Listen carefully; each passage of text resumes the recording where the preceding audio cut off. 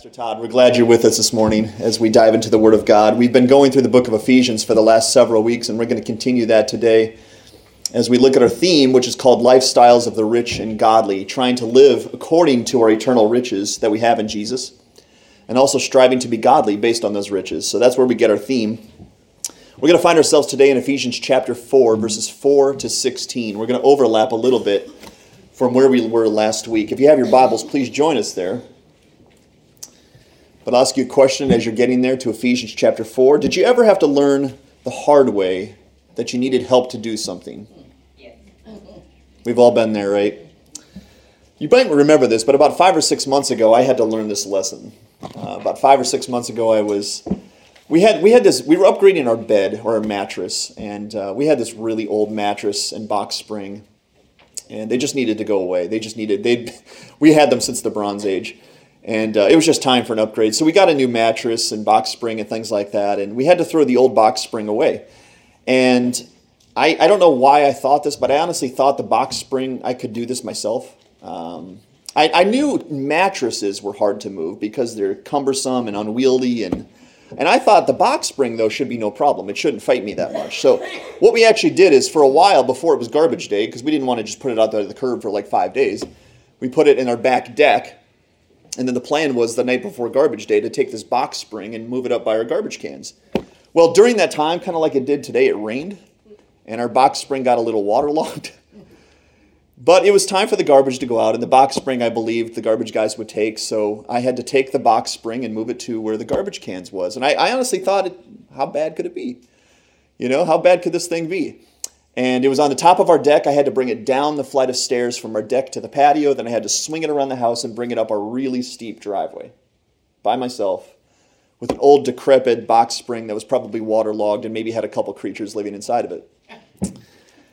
But this was a bad idea. This was a bad idea because honestly, for a while I was okay because I had gravity helping me on the way down from the deck. I was able to navigate it down the stairs without a lot of problem. The problem was when I got to our really steep driveway, it had to go up. And I'm trying to move this box spring kind of like 6 inches at a time, and it's fighting me every step of the way. So I'm pulling, I'm tugging, I'm pushing, I'm contorting my body in all these weird ways. And I'm thinking halfway up going, this is really dumb. I should have just called my dad. I should have called a friend. Yeah, that would have been a lot better, right? My dad, yeah. Then we both would have been hurt. But I didn't. I pressed on. I said, I got to get this thing to the top of the driveway. I eventually did. I leaned it up against the garbage cans, which is kind of precarious too, because they wanted to push against each other. But I got it up there. I got it against the garbage cans, and I wasn't feeling great, but I don't think I did anything horrible to myself. Well, about 24 hours or 12 hours, I would say, went by, and I had some of the worst back pain I've ever experienced in my life. Worst back spasms. I've never felt pain that bad. I was laid out for like 3 or 4 days with these back spasms. And then it dawned on me right then, that was dumb. That was dumb moving that box spring by myself. Now I have to pay for that. I had to learn the hard way that I needed help in order to do something. You ever been there? Unfortunately, we have to learn the hard way sometimes. Our plan today, though, is to learn the easy way, okay? To learn the easy way that we need others in order to accomplish something. And that's where we get our title for today. We're calling it Unity with Diversity for the Sake of Love. Unity with diversity for the sake of love. Join us in Ephesians chapter 4 as we look at verses 4 to 16. Listen to the word of God. Paul says, there is one body and one spirit, just as also you were called in one hope of your calling. One Lord, one faith, one baptism. One God and Father of all, who is over all and through all and in all. But to each one of us grace was given according to the measure of Christ's gift. Therefore it says, when he ascended on high, he led captive a host of captives, and he gave gifts to men. Now this expression, he ascended, what does it mean except that he also had descended into the lower parts of the earth? He who descended is himself also he who ascended far above all the heavens, so that he might fill all things. Verse 11, and he gave some as apostles and some as prophets, and some as evangelists and some as pastors and teachers, for the equipping of the saints for the work of service, to the building up of the body of Christ, until we all attain to the unity of the faith and the knowledge of the Son of God, to mature manhood, to the measure of the stature which belongs to the fullness of Christ, As a result, we are no longer to be children, tossed here and there by waves and carried about by every wind of doctrine, by the trickery of men, by craftiness and deceitful scheming. But speaking the truth in love, we are to grow up into all aspects into him who is the head, even Christ, from whom the whole body, being fitted and held together by which every joint supplies, according to the proper working of each individual part, causes the growth of the body for the building up of itself in love. That's our text today. We're calling it Unity with Diversity for the Sake of Love. We have two goals that we're going to set before us today, two goals that we hope to get to. Goal number one is this: to see that the same grace was given to each one of us, Christians. This is a Christian message today for people who have trusted in Jesus. The same grace was given to each one of us for different tasks and roles, so that the church would be unified, would be strong, would be mature, and would be well equipped. That's goal number one. Goal number two is to see that love is the reason for our unity, for our diversity, and for every one of our God-given gifts. Love is the reason. Those are our two goals that we hope to get to today. We need to remember, this is a letter. I say this about every week, but this is a letter that we're continuing on in, okay? It's hard sometimes to preach because you have to sort of chop up a message. You have to take one complete thought and break it down into segments because you're not able to get to every part of it. But we have to remember where we're coming from. We need to remember that this is right after the Apostle Paul describes to us what our calling is. He did that at the beginning of chapter 4. Here's your calling. This is what you need to live by. And we need to remember that because he said, I urge you to walk in a manner worthy of that calling. We need to remember that calling. That calling is that we are children of God, citizens of heaven, and ambassadors of Jesus Christ. But we also need to remember a little bit of chapter 3 as well. That would be helpful too, because we need to remember that this is still based upon the overwhelming gift of God's deep love towards us. You remember that gift? Do you remember that love? The depth, the breadth, the height, the length of the love of Jesus Christ that came to us so that we might be impacted by that love, that we might radically devote ourselves to Jesus. Those are important to remember. We've been impacted by that love. We should be impacted by that love. And we have a calling that we have been called to. We need to remain focused upon that profound love today, even with the wafting chili smell. We need to remember and remain focused upon Christ's profound love for us. We need to remain focused upon our calling. And we need to remain focused upon the Lord Jesus himself, who is worthy for us to walk worthy of that calling. Okay? We have to keep those as our focus as we go forward here. And if we can keep that focus, then we can appreciate what Paul is about to teach us, because what he's about to teach us is really profound, really helpful. Paul has also taught us at the beginning of chapter 4 that unity within the church is the most profound way that we live out our calling. Unity, togetherness, oneness is the most profound way to live out our individual and corporate callings as Christian. And we need to remember that. This is the means that we're going to talk about today to accomplishing that calling. Unity. And I have to say this today. The devil hates this message. He does. The devil hates this message. Because imagine, any one really strong Christian, really wise Christian, a Christian who's been around a long time, a Christian who's seen a lot, a Christian who's learned a lot. Take the strongest Christian you can imagine and pit that person against the devil by themselves. Do you imagine that might be an outmatched, uneven match? The strongest Christian that you can think of versus the devil, who is smarter, stronger, craftier, and been around for generations, thousands and thousands of years. Yeah, that's not an even match. And the devil knows that. That's why he likes us when we're divided. He likes us when we're singular, because he can take us down quite easily. But if we turn the tables on the devil and we become unified, we become together, we take our strengths and we match it with all the other strengths of the body of Christ, and we pit that against the devil. Do you see what happens now? Now the devil has a much, much harder task, because now we're stronger, because God backs us. God has invested this plan as the church as his singular only plan. So when we come together and we do it God's way, we become strong, we become determined, we carry one another's burdens, we help each other, and now when we're against the devil, he has a much, much harder job. Can you imagine why he might hate this message? That one singular thing can turn the tables, can turn the tides against him.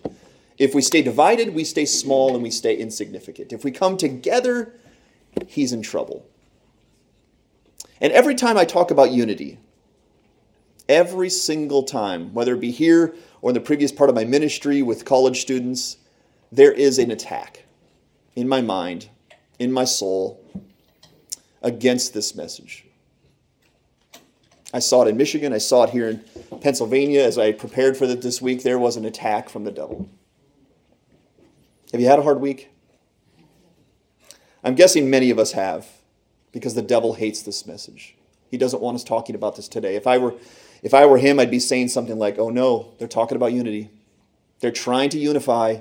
We've had them divided. We've had them singular. We've had them right where we want them. And now they're talking about unity once again. We have to send everyone. We have to send every attack we have against them.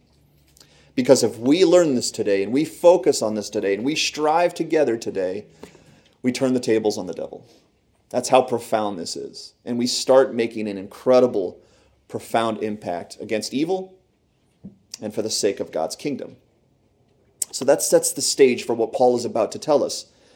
Because he's going to say to us today 4 really profound things. And we're going to look at number 1 right now. Number 1 is this. We receive the same grace from the same Lord. Verses 7 to 10. Listen to verse 7 again. But to each one of us grace was given according to the measure of Christ's gift. We have learned this already. We have. But Paul reiterates that all Christians have the same Lord who bestows the same grace on every single one of us. Okay? These are unifying truths because there's no entitlement in the Christian life. There's no different classes in the Christian life. There's no privileges, special privileges for individual Christians. Everyone gets the same Lord and gets the same grace from that same Lord. And those are unifying truths. Because if we know that, then we understand, oh, we're one. We're one. And we all have the exact same opportunity to serve our Lord by that grace that he provides. We have the same opportunity that we can serve him in the roles and the gifts that he's given us. Yet, as we'll discuss here in a little bit, it is true and it is good that Christ gives different measures, different amounts of that grace for the very tasks that he calls us to. Because some tasks require more grace. Some tasks are harder. And that's good, and that's unique from our God, that he would call people to special, really hard tasks, as we'll talk about here in a little bit, and he would give the necessary measure of grace to match that task. But we have to understand here today, these are gifts. This is not a point system. My wife and I have instituted this point system with our children that I don't know if it's going to be good or not. We're just sort of trying it, where we have given them chores to do and things to clean up. And if they do it, they get points. And if they get points, they can turn those points in for rewards. It's kind of like Chuck E. Cheese without all the trappings. That's not what we're talking about here today, okay? This is not a point system. These gifts, this grace that we've been given is by God's mercy, by God's great love for us, okay? It is not a point system. None of this is what we've earned. We all earned punishment. God gave us redemption, and then he gives us these gifts as an extension of his love. But we need to know that this is the same grace. I need to reiterate, this is the same grace. Again, with children, if I get one kid, we have 6 children, if I get one kid a cool gift, reward, and the other ones get something kind of lame, what do you think is going to happen? There's going to be a fight. There has been fights, and there will be again. There's going to be bickering, right? That's not going to work out well. And God wants us to know today it's the same grace. It's the same opportunity. Everyone has the same opportunity to serve their Lord in the gift that he has given them. And that's a unifying truth. That we're one. We are one. In verses 8 to 10, Paul gives us an interesting footnote here that I'm going to reread because this is an interesting phrasing here. In verses 8 to 10, he says, therefore it says, when he, Jesus, ascended on high, he led captive a host of captives, and he gave gifts to men. Now this expression, he ascended, what does it mean except he had also descended into the lower parts of the earth? He who descended is himself also who ascended far above all the heavens that he might fill all things. Anyone confused? That's an interesting footnote. I was reading from the New American Standard Version, and I did that on purpose. Normally I use the English Standard Version, but I think the translation of the NASB is a little bit better today when he says, he ascended on high, and he led captive a host of captives, and he gave gifts to men. Paul is describing about how these gifts that he's about to elaborate on came to us. How did we get these gifts? Where did they come from? And Paul quotes King David from Psalm 68, verse 18, and proves to us that, to some degree at least, King David saw or knew Jesus was going to ascend into heaven one day and bring gifts to men. That's what it says in Psalm 68, 18. And so Paul is quoting that and using that to help us understand where these gifts came from. And he says he led captive, a host of captives. And I think this is what this means. Those things that had held us captive, sin, death, and the devil that held us prisoner and hostage for years, most of our life. When Jesus conquered them with his resurrection, he went up to heaven. And he took the most dominant posture imaginable. He sat down on the right hand of the throne of God, signifying his complete victory and domination over those that had led us captive. Death, sin, and the devil. Jesus went up, he ascended back to heaven, he received the name that is above every name, and he sat down on the right hand of the throne of God. And you know what he did when he did that? He took captive those things which held us captive. Isn't that cool? He took prisoner those things which held us prisoner. God took them prisoner. I think that's an amazing thing to know. And now they're his hostages. Now death and sin and even the devil have no control over us if we're in Christ.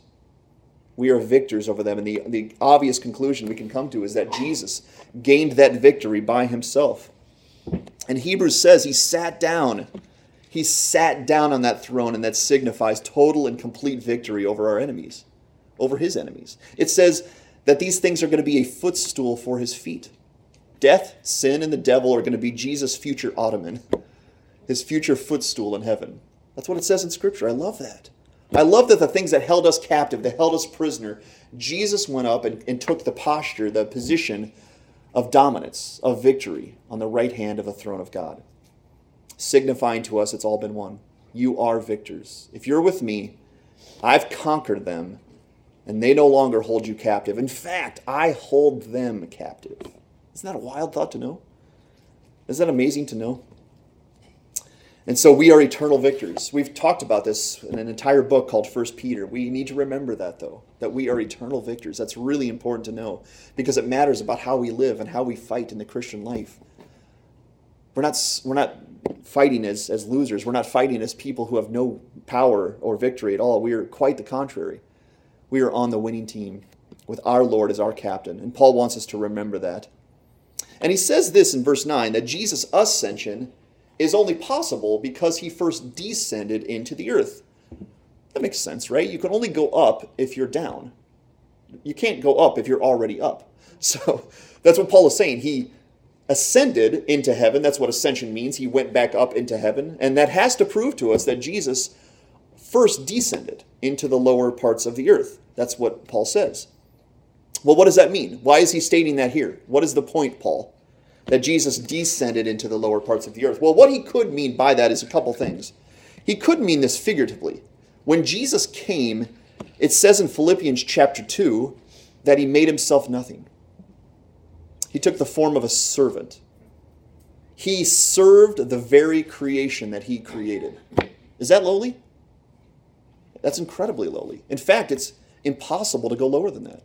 Jesus went from the only begotten Son of God in heaven to nothing, to serving mankind, to becoming a servant. So when Paul says that Jesus descended into the lower parts of the earth, that's very well what he could mean.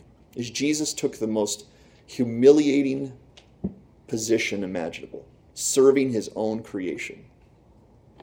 Or he could mean this quite literally, that when Jesus was dead and was buried, he was buried inside a tomb, and he was literally in the lower parts of the earth. Either way, what Jesus did by descending upon this earth, which, again, I don't know if that hits us like it should. When Jesus was in heaven, he was praised, he was adored. Angels and angelic and heavenly beings praised him night and day. And then all of a sudden he came to earth where people mocked and rejected him and hurt him and crucified him. So Jesus' descension was one of complete and utter humility. And the Lord Jesus deserves exaltation, doesn't he? He deserves to be exalted. He deserves to be high and lofty and lifted up. But for a time, our Lord Jesus was lowly. He was a servant of man. He was a representation of death and shame for the sake of sinners. Is that you? Did Jesus step into the place of death and shame for you? He did for me. The most humiliating thing he could do, he did for the sake of love. But, this is why the story continues, because Jesus descended and humbled himself and sacrificed himself for sinners, God exalted him. He ascended back into heaven, and God exalted him and gave him the name that is above every name, Jesus. That name signifies King of Kings and Lord of Lords. He went from the lowest place of humility to the highest of heights that he possibly could. And that's important to know. That our Jesus is not lowly anymore. Our Jesus is not a servant anymore. Our Jesus is the King. He is the Lord. Other lords and other kings will bow to him. And Paul tells us this too, that when he ascended back into heaven, he got us the gifts for the church that we sometimes call spiritual gifts or gifts of the ministry. Jesus went up and got those gifts for us by his Holy Spirit. And those are the gifts that we're going to talk about today. He got those gifts when he went up. And Jesus has the right and total authority over his church. So he decides how best to run the church. So when he gives gifts to us, which we'll talk about, they are exactly what he wants us to have for the exact purpose of serving God and his glory. But these gifts are from heaven. You guys, sometimes in life, it not only matters what you get someone, but where you got that something. I don't know if this matters to you or anybody in this church, but if you were to get someone a piece of jewelry, wouldn't that be special? I've given my wife pieces of jewelry from time to time. And although I've never done this, I've heard that it would be kind of cool, kind of important, that if you gave someone a piece of jewelry, if it came from Tiffany, if it had a Tiffany box with the jewelry in it, okay? So you give someone a piece of jewelry and it comes from Tiffany's. I've heard, I've never done this, but that would be even more special because it's not just jewelry. Now it's Tiffany jewelry. Or maybe you've heard the old phrase a few years ago. They had a commercial where people were giving each other jewelry and the girl was saying to their girlfriend, he went to Jared. Do you remember that? He went to Jared. Is Jared cool? I don't know. But that was a thing for a while, going, look, not only did he get me jewelry, but he went to Jared. Not only did our Lord Jesus give us spiritual gifts, but he went to heaven. He went to heaven to get those gifts. Isn't that amazing? If there was a box on these gifts, and there isn't because they're spiritual, but Paul is telling us today these gifts came from heaven. These gifts, these spiritual gifts, these gifts of the ministry that every single Christian has came from Jesus from heaven. That's pretty special, isn't it? So number 2 is this. What gifts? For what reason? What gifts are we talking about and why do we have such gifts? Well, the Apostle Paul tells us that the Lord Jesus has varied gifts that he has given to his church. Now, this isn't an exhaustive list Paul is about to give us, but the gifts that he specifically mentions here in Ephesians chapter 4 are gifts of leadership. Okay, when he says prophets and apostles and evangelists and pastors and teachers, I mean, it's right there. Those are gifts of leadership that are given to some for the building up of the entire body of Christ. These gifts are not given to everybody. They are given to some, but it's for the entire body of Jesus to be built up with. That's why these gifts are given to some. These roles, these leadership roles, take different measures of Christ's grace because some roles in the church are harder. It's just that honest. and they require more grace and more knowledge from God. And God knows that. When he calls pastors, he has to give them a special amount of grace in order to do that task, because that task is hard. It takes a lot to do it properly. And Christ gives the exact measure of grace you need in order to do the role that he's called you to. Isn't that great to know? You have exactly what you need in order to do what God has called you to do. So pastors are the same. Even though pastor is a harder role, God and Christ give you the exact same grace you need to accomplish it. And I'm thankful for that grace, because I couldn't do what I've been called to do without that grace. But neither can any of us. Neither can any of us. If we don't have God's grace, there's no way we can serve him. But the gifts of leadership are not for boasting in. They're not. They're not for thinking of anyone as more valuable. No, they're not. On the contrary, the gifts of leadership are given so that the entire church are all equipped for the exact same reasons. And we're going to talk about what those reasons are, because Paul mentions them. So he gave gifts to some, special gifts of leadership, for building up the entire church so we can all be equipped for the exact same reasons.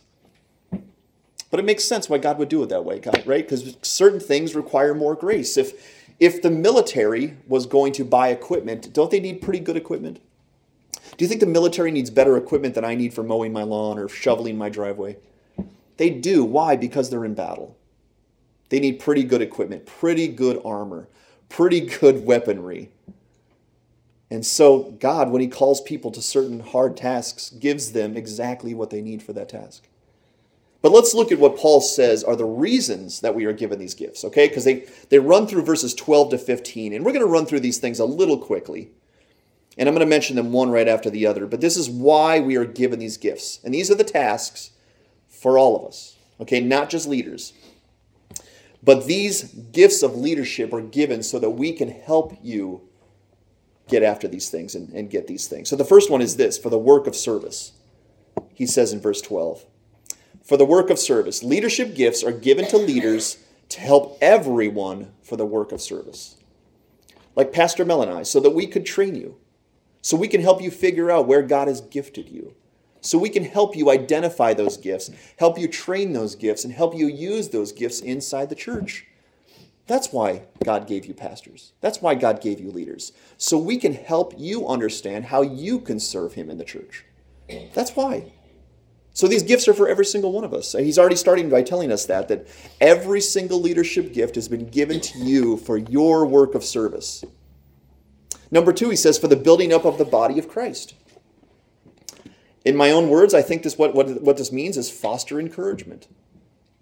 Building up is an encouraging thing. It's an edifying thing. That's what the church should be doing. We talked about this at our mentoring seminar yesterday, how mentoring should be encouraging, not discouraging. It should be building up and strengthening and helping. Well, that's what your pastors, your leaders were sent to do, is to help you be built up, be strengthened, be encouraged, find the confidence that you have been given gifts from God to serve his church. But that's a task for every single one of us. That's what every single one of us should be doing, is building up the body of Christ. Are you? Are you being used to build up and strengthen and encourage the body of Christ? Is there any greater task in the church than that, than to strengthen the thing that God says, this is my plan? This is what I've poured the blood of Jesus into. Strengthen that. Encourage that. Build that up. That's a pretty important task. And so that's the second thing Paul mentions that we should be doing, is building up the body of Christ. Number 3, until we all attain to the unity of the faith and the knowledge of the Son of God. So there's unity. Until we all attain to the unity of the faith and the knowledge of the Son of God. In other words, come together to show Jesus. That's the gifts of leadership that were given for you, is that we would help everyone come together and see Jesus. I hope, if we can say anything about Wyoming Valley Church, we do that. We come together and we show Jesus. Because that's the point of these gifts. That we would unify us, we would come together, we would have things like chili cook-offs, but not just for the sake of the chili, for the sake of knowing and loving Jesus more. until we all attain to the unity of the faith and the knowledge of the Son of God. And then he says, until we all become mature. Mature, right? He's going to say later on that we should stop being children. There's an aspect in the Christian faith where you should remain like a child in your simple faith kind of way, that you look to Jesus for everything, you look to God for everything. But in some respects, we need to grow up. In some respects in the Christian life, we need to stop being children and we need to become mature. And the leaders have the goal, have the job of helping everyone become mature. We need to lead you in that. We do. Pastor Mel and I and your other leaders need to lead you in becoming mature in Christ, to know more, to think better, to walk better, to love better, to put away childish things, to put away things that are hurting you, and become mature, devoted disciples of Jesus Christ. But again, this is for everyone to become mature. Not just your leaders. Your leaders are mature, so the whole church is mature. No, that's not how it works. Every single one of us needs to reach this maturity. And the pastors and the leaders need to lead us in that direction. It says, and then until we all receive the measure of the stature of the fullness of Christ. In my words, I would say we need to exhort you to follow Jesus. And we do. We exhort. Exhort means to push, to encourage, to say, move forward, follow Jesus. Remember that Jesus you claim, remember that Jesus that you say you follow. Walk in that direction. Move in that direction. Let's exhort everyone and every single day. That's what it says in Hebrews. To follow Jesus. Boy, I hope we do that. Not just Sundays, every day. To exhort us to follow Jesus until we attain the measure of the stature of the fullness of Christ. Boy, that's a cool term. That one day we would be like Jesus. Like Jesus in everything. We would think like him. We would love like him. We would fight like him. We would trust God like him. Isn't that a great thing? Isn't that what the church should be doing to become more and more like our Lord Jesus? I hope you are. I hope you're growing to become more like Jesus. I hope you're more like Jesus today than you were 1 year ago or 6 months ago. And that's the goal of these leadership gifts. He says this, so that none of us are tossed around anymore by the waves and wind of false doctrines and the trickery of men and the craftiness of deceitful scheming. Now, a child in the faith, you would expect that to happen, right? I've seen infants in the faith. I've been an infant of the faith, and you have it sometime too. When you're an infant in the faith, you're kind of like a leaf on a windy day. And it doesn't take a lot for you to be blown here and there and all over. Something sounds logical. Something sounds rational. People are listening to this guy, so it's like, yeah, I should listen to that guy too. And for a while, it's not okay, but it's understandable because you're an infant in the faith. But the goal of your leaders is to take us to maturity so that that doesn't happen anymore. So that we learn sound doctrine. We learn the ironclad things of Scripture. So we learn best how to know truth, how to walk in truth. And when someone says something different, we can see it as plain as day, going, that's not truth. That's not what my Jesus taught. That's not what my Lord did. And your leaders need to protect you and equip you to do that, to know truth. That when you hear truth, you understand it. And when you hear false things and false truths, you understand that as well, going, that's not truth. And we're all growing in that. We can all be deceived a little bit, but hopefully we're growing to become less and less like children that way. Less like fall leaves on a windy day. But we have to lead you in that. Your leaders have to lead you in that. We have to be men who are like that. We need to protect our sheep from things that would hurt you, because there's a lot out there, unfortunately, under the guise of truth that really isn't truth. If you would walk into a Christian bookstore, you might feel quite comforted. You shouldn't. Honestly. You shouldn't, because there's a lot of people writing books. There's a lot of people with opinions and podcasts. There's a lot of sermons on YouTube that's just not accurate. That's just not truth. But the only way to know if it's truth is to be in the Scriptures, to know doctrine, and for your leaders to be leading you that direction. So pray for us that way, because that's a big task, so that we can all be more sound, be more tethered to the Scriptures. And then he says, so that all of us will speak the truth in love with one another. I think that was the the legacy of the Ephesians church is that they were walking in love. I want that to be the legacy of our church. That we always speak the truth in love to one another. Do you know how important that is? To speak the truth in love with one another. If you take one aspect of that away, and there's three things. First, you have to speak. You have to speak truth, and you have to speak truth in love. If you take any one of those away, none of us are blessed. If you don't speak, even though you have things to say, it doesn't help us. If you speak truth, but you don't do it in love, it doesn't help us. We all need to speak the truth in love, and Pastor Mel and I need to lead you in that direction. I have truth to tell you. The scriptures are always before you here on Sunday mornings, but I need to do this in love. We need to do it consistently, we need to do it regularly, and we need to do it in love, because that's how the church gets strengthened. Have you ever had someone tell you truth and not in love? You ever had someone tell you something that you kind of needed to hear, but the tone was wrong, or the timing was wrong? Isn't that hard to hear? That's tricky, isn't it? So we need truth. We need to know truth, and then we need to speak that truth in love. Look at the job title for your pastors. I mean, this is hard. This is why we need a lot of grace. We need to lead everyone in these directions. The last thing he says is a big one. So that we would all grow up into the head, into Christ. Which means Pastor Mel and I need to desire this for all of us. We need to pray for this for all of us. We need to lead everyone in this direction. It's not just about having sermons or potlucks or getting together for little fun Christmas things. This is so that we become more like our Lord Jesus. We become more in our Lord Jesus. We become more obedient to our Lord Jesus, more devoted to our Lord Jesus.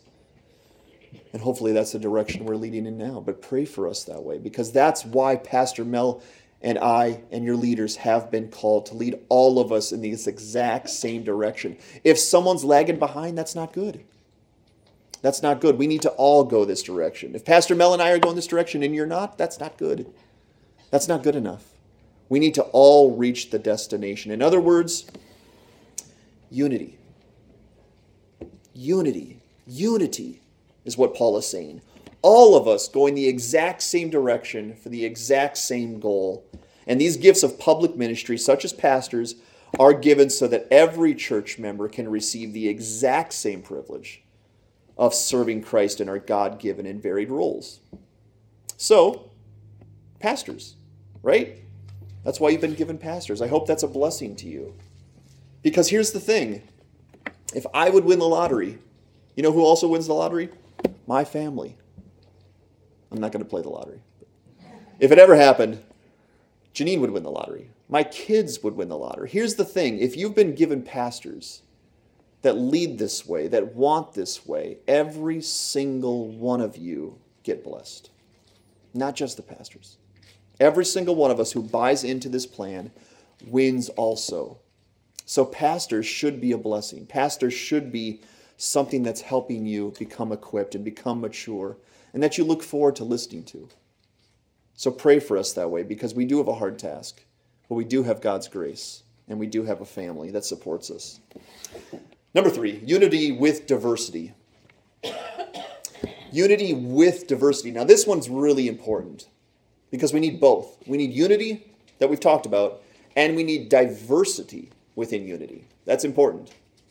The roles of service in the church and the spiritual gifts Christians receive, they're varied and they're numerous. And that's on purpose, okay?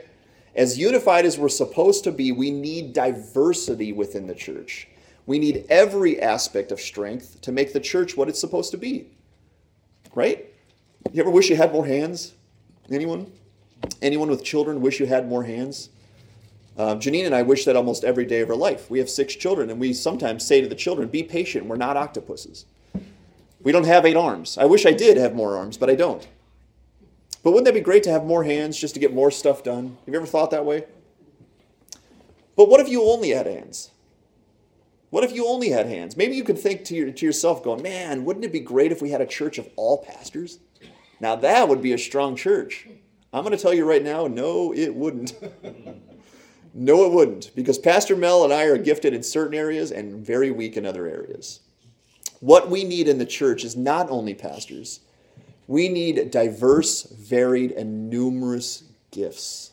We do. The whole church has to have different strengths because that's how the body is made. We don't have just arms because if we had just arms, we'd only be able to feel for things. We wouldn't be able to see things or sense things or taste things or hear things. We wouldn't have a brain to function. We need diversity. Look at all the ministries of Wyoming Valley Church. I'm probably going to forget a few, but we have a lot of ministries at Wyoming Valley Church. With a small church, we have a band.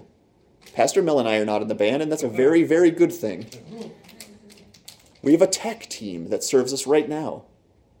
We have children's ministry workers that should be praised every day for what they're doing back there with our children, right? We have cafe helpers. We have greeters. We have people who clean the building. We have people those who set up the building, just like we have today with tables and chairs. We have people who buy supplies for the church. We have people who read scripture for the sermon.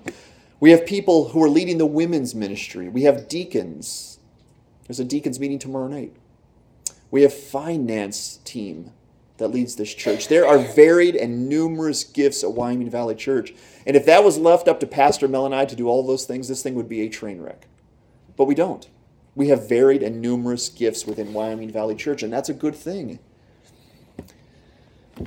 These roles that God has given, the public gifts, the service gifts, the leadership gifts, I should say, are hard. They are. They're the ones we typically glorify, but that is not what Christ intended, because the public gifts are actually the most difficult and the costliest gifts. They are. They're not to be undertaken lightly. The gifts of leadership in Christ's church are not to be taken under lightly because those who serve in leadership gifts are held more accountable for what they say and what they do than the layman.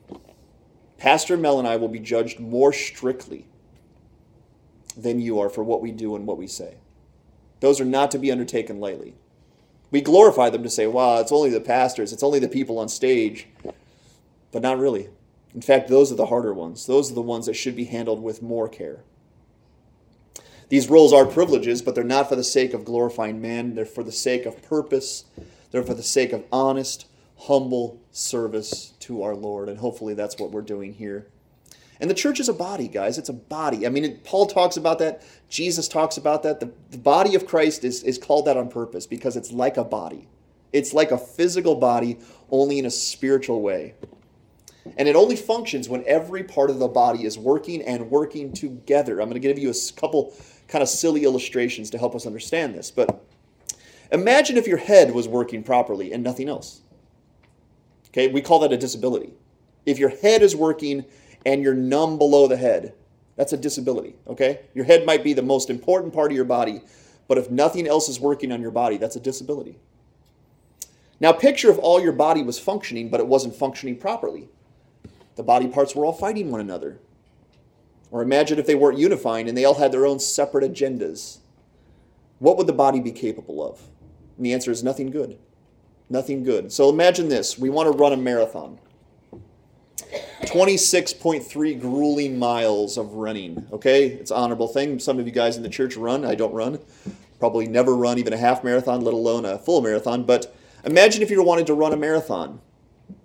But your leg is completely numb, and you have pink eye, and you're grossly out of shape.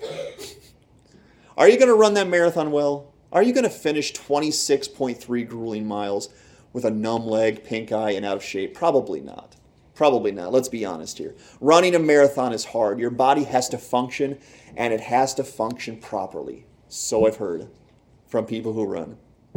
Or imagine this. We've used this illustration before in this pulpit. But imagine if we got really ambitious and we wanted to scale Mount Everest. Right? Let's go hiking. Let's go up Everest. We wanted to scale Mount Everest, but our body parts were all fighting one another on the way up. Our leg was kicking our other leg. Our hand was slapping our face. Our leg was trying to run down the mountain. How well is that going to go? Scaling Mount Everest is really, really difficult. You have to be very trained. You have to be very knowledgeable. You have to have a lot of things go right. And if your body is all fighting one another, you're not going to do anything good. The body has to function properly, and it has to work together. Do you see the illustration, church? We all have very numerous gifts, and we all need to function properly, and we need to work together, or nothing good can be accomplished. It's just that honest. So the body of the church needs to all function, regardless of roles, and we need to all work together for the sake of going the way the Lord has taught us, living according to the calling we have received. And that's why I told you, we need to remember what that calling is. That calling has been a high bar. We need to live like children of God. We need to live like citizens of heaven. We need to live like ambassadors of Jesus.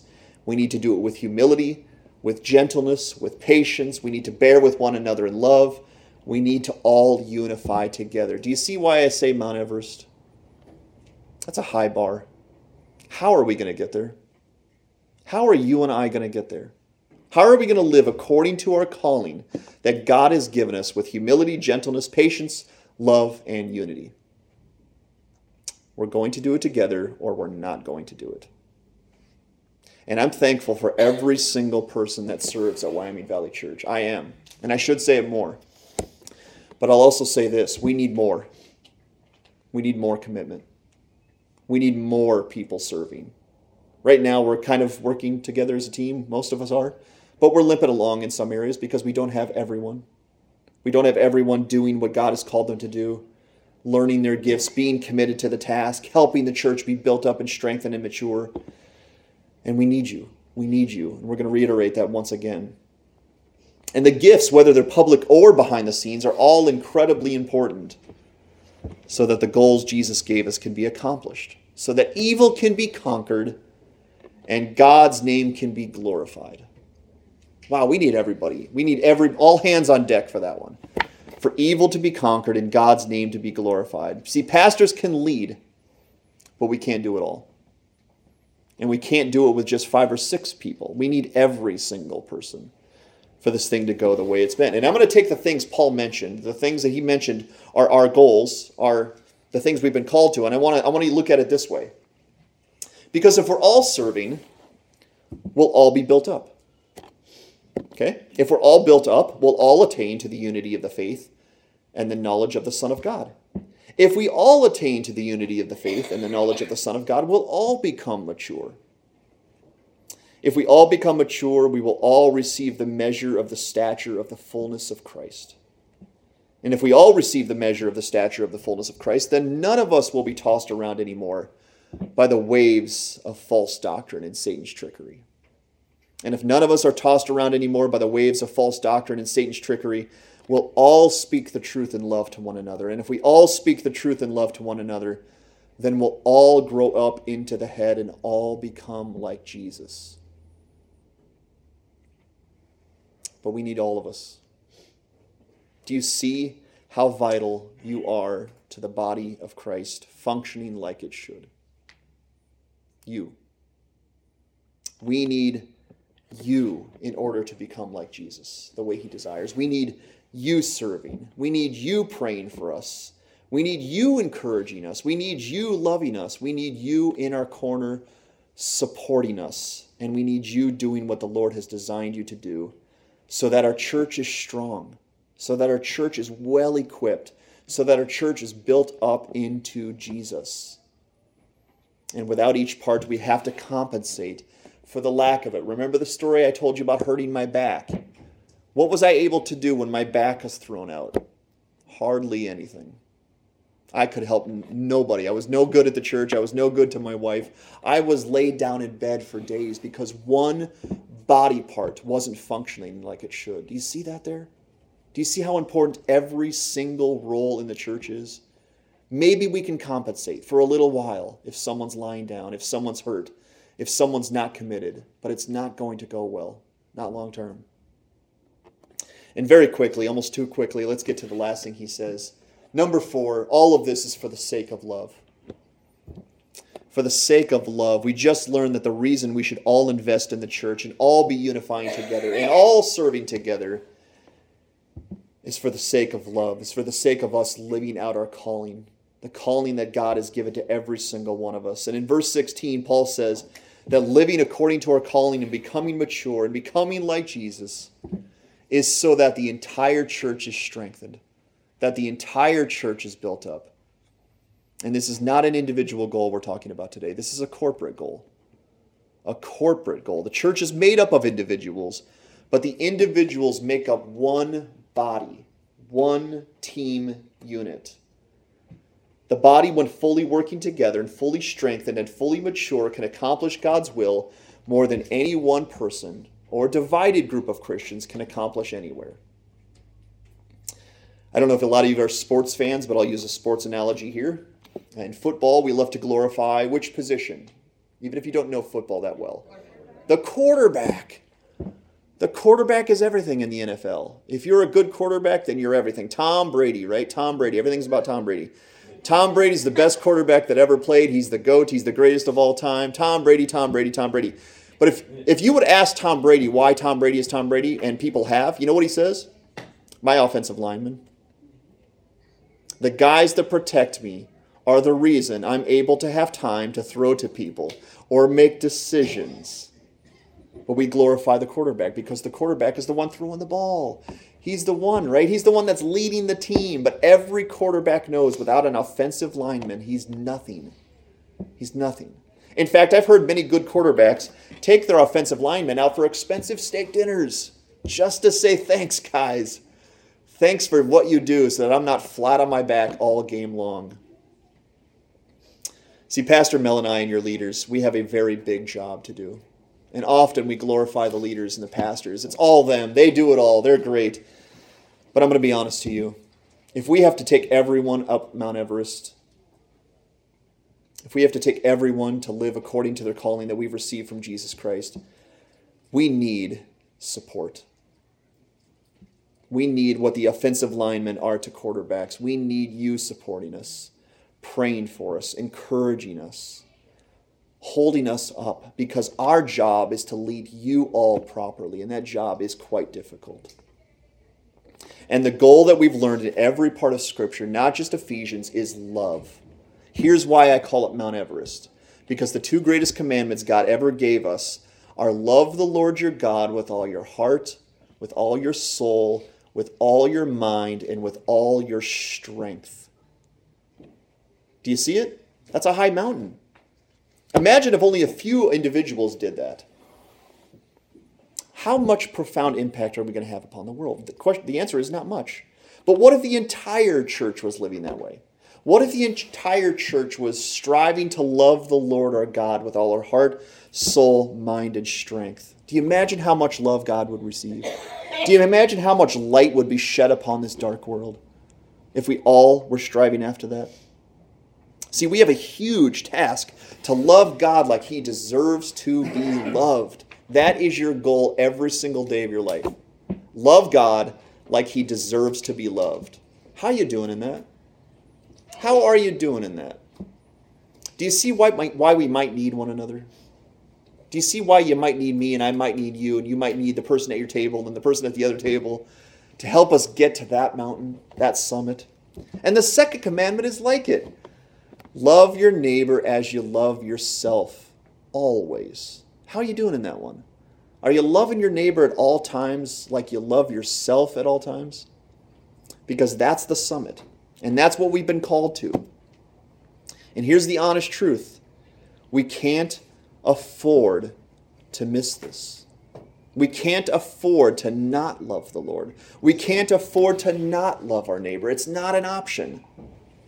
God has called us to these tasks, and these tasks are commandments. The greatest commandments God ever gave man. And the only way we can love God according to the way He desires, if the only way we can love our neighbor according to the way God desires, is by coming together as one unit and helping each other do that. So how are we going to get there? How are we going to get to that summit? We need you. You need me. We need to all commit. We need to all invest. We need to all pray. We need to all support. And we need to be that way until the end. So quickly, our application is this. Do you see that unity and diversity in the church are both crucial? They're both crucial. That you have a significant role in God's church, and that we need you investing your time, your talents, your devotion in order to accomplish our corporate calling from God. You are crucial to the success of Wyoming Valley Church. You are. Every single one of you. Number 2, do you see that loving the Lord and loving others takes a lot of strength? And that strength is found in unifying together? Do you see why the devil might hate this? If we have to love the Lord our God, and we have to love our neighbor as ourselves, and we're going to do that by ourselves, we're in trouble. And that's how the devil functions. He loves to divide us. He loves to make us small and insignificant because he knows we won't get to that summit without each other. But I want you to imagine this. Imagine not walking worthy of your calling. Imagine that. Imagine Jesus shedding his blood for you and we don't live according to our calling. Is that an option? Is that an option? Can we afford to miss this? I cannot. This is why I plead with you today. Because I need you. I need you for me to get to the summit of Christianity. I need you. And you need me. And we all need one another. Paul's final remarks, I just want you to listen to what he says in verse 15 and 16. But speaking the truth in love, we are to grow up in all aspects into him who is the head, even Christ, from whom the whole body, being fitted and held together by what every joint supplies, according to the proper working of each individual part, causes the growth of the body for the building up of itself in love. I love that phrase. This calling, this church, this unity, this diversity, this love is all about Jesus. All of it. And it's all becoming like Jesus. The church has a massive opportunity and purpose that the world knows nothing of. To be like Jesus. To serve the King of Kings. To advance the kingdom of God for all of eternity. That is a high and great purpose, church. And I hope it's one you're investing in. The love we have received from Jesus is beyond any tools we have to measure it. And Christ asks and demands and commands our total surrender to his plan. Let us consider Jesus' love once again. Can we consider that love? Can we consider the breadth, the length, the height, and the depth of the love that came to us while we were sinners? Can we consider that love one more time? His love is the reason we have life today. His love is the reason we have hope and life beyond the grave. Jesus is worthy of our total surrender, our total devotion to his church and his calling. And I want to ask this from you today. Have you bought into your calling? Have you bought into your church, to God's church? Because we need you, and we can't do this without you. And at church family time this week, we're going to spend almost all of the time discussing about how we can use our gifts at Wyoming Valley Church and all do it together practically. I hope you would join us for that great discussion. Let's pray right now. Father, we thank you for this message today. I hope this was handled with great care. Father, we ask for your help. I ask for help for impacting the individual souls here, Father, so we can all come together and make this a corporate goal of loving you, of loving our neighbor, of living according to our calling. Father, show us best how to lead this church and help everyone who's a part of Wyoming Church get on board, invest their time, invest their talents, invest their energy so that you can come back one day and find your church that you died for, that you bled for, living according to the purpose that you've given us, because you are worthy of it. We thank you and we praise you in Christ's name. Amen.